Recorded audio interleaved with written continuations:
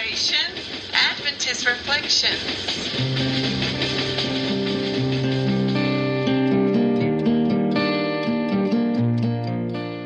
Hello citizens, this is Adventist Reflections, an interpersonal commentary where present biblical truth meets psychological reasoning. Now, to discuss character building ideas, here is your host, Dr. Danzy.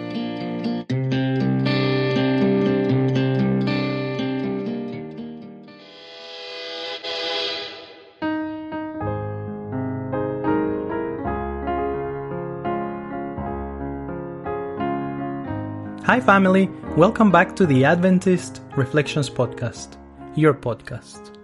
I am excited about this new season.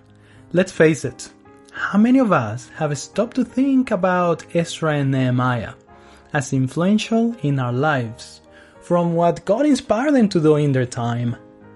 Well, this new season is all about them and the experiences that the people of God lived in their time. I'm looking forward for what we all can learn together. I am confident that these reflections are here to bless us all. So, who are Ezra and Nehemiah? Were they just two random guys, prophets, regular churchgoers?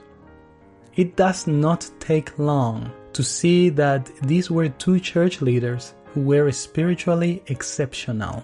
They were inspirational. And such inspiration was the result of being God-centered, despite everyone else being everything else-centered. This is the interesting thing. Regardless of the church condition, these two contemporary individuals were faithful to God and lived lives where providence, faithfulness, and the keeping of God's covenant were prominent.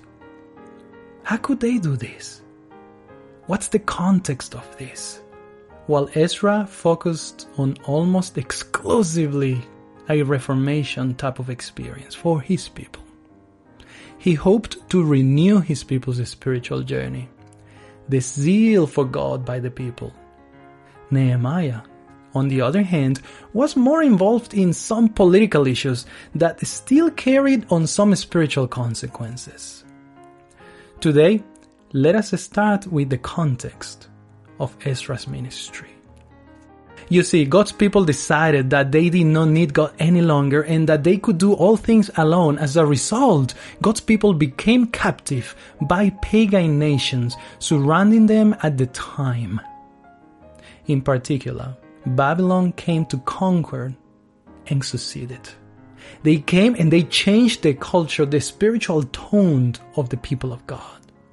This is the interesting thing. While sometimes such things happen because the people are in denial of God's calling, there are some who are followers of God, and yet they suffered with everybody else. Have you ever been in a spot where you think or consider that you have been faithful to God, and yet the same things that others who even deny His existence are happening to you? For example, I have witnessed of being affected by floods, droughts, hurricanes in the same manner than everybody else. Nobody came to tell me about this. I was there. I was affected somehow. So, where is God's protection during such time? I can imagine some people like Daniel, Shadrach, Meshach, and Abednego perhaps reflecting, hey guys, we heard the cry of the prophet, we heard about Isaiah and Jeremiah, but we were pretty good. I mean, we are not perfect, but we tried to be the best we can be, and yet we were taken to Babylon, suffered castration, and experienced the captivity out of our home like everybody else. How come? Why is this happening?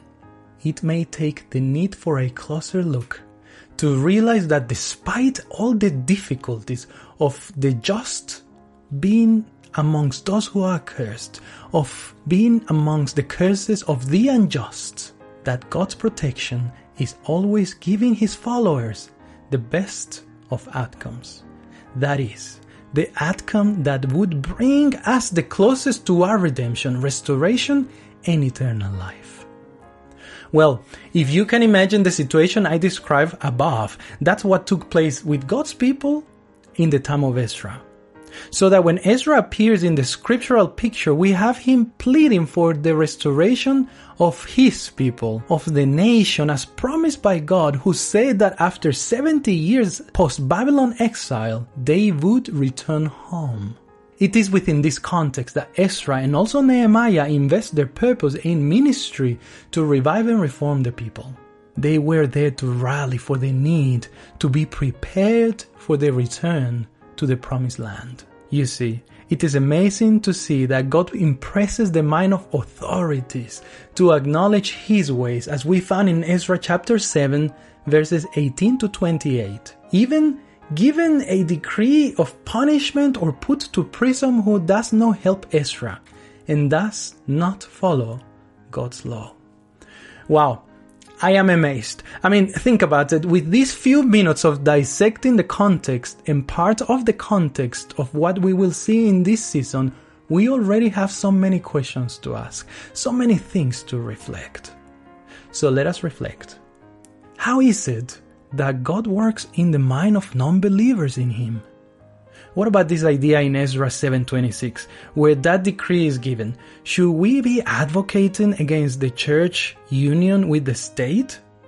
Should we be advocating against statutory punishments for religious matters? And instead, should we be in pro of religious freedom?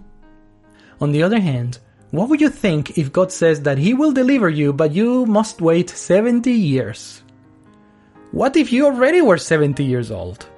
Why did God give them a timeline of their return back home then, but He wouldn't give us an exact time of our return home with Him now? We are saved by faith in what Jesus Christ has done for us, in living a perfect human life, being a perfect sacrifice for us, taking our place in the tomb, defying the chains of death by His resurrecting. Indeed, we are saved by the grace of God. So, how come one must be revived and reformed then? Especially, why must we reform? Does reformation save? Let's digress. What does reform even mean? And revive? Is that like reincarnation? Also, at the time of Ezra and Nehemiah, they and their people were in exile, but I am in reasonable good freedom now, so the message was for the people then. We could argue that, they were messed up and hence they were made captives, but why would I even bother to invest my time in thinking about the messages of these Bible books writers? This and many more questions we will be reflecting in this new series on Ezra and Nehemiah. In the book of Patriarchs and Prophets, page 608, we have a description of whom Ezra was and what was his condition of mind at the time. It says, Ezra gave himself to a priestly training, and in addition to this, he had acquired a familiarity with the writings of the magicians, the astrologers, and the wise men of the Medo-Persian realm. But he was not satisfied with his spiritual condition, so he prepared his heart to seek the law of the Lord and to do it. This led him to apply himself diligently to a study of the history of God's people as recorded in the writings of the prophets and the kings. He searched in historical and poetical books of the Bible to learn why the Lord had permitted Jerusalem to be destroyed and his people carried captive into a heathen land. So many things to dissect from the life of these men of God. So, will you join us to do it? I invite you to subscribe to this, your podcast, that together we might dissect what God has prepared for you and I to learn from Ezra and Nehemiah. Meanwhile, from all of this, there is one thing I am confident about, that regardless of your current state of mind, regardless of your current spiritual experience, God is ever ready to make sure that He, who began a good work in you, will complete it, to His glory and to your benefit in granting you eternal life upon the return of Jesus Christ, God Himself. And hey, He might change your life by learning about the messages from the books of Ezra and Nehemiah.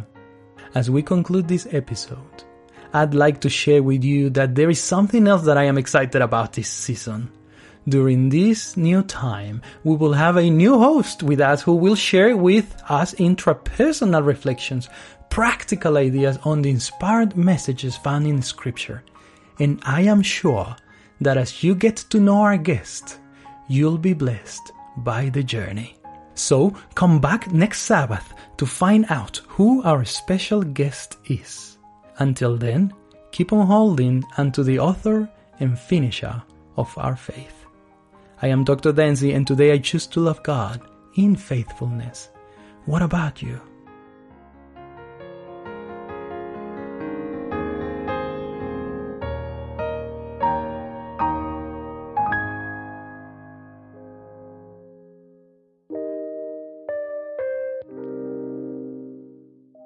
Remember to subscribe to this podcast, like it, share it, hashtag it, comment, and find us on Facebook, Instagram, YouTube, Twitter, and Tumblr as Adventist Reflections. God bless you.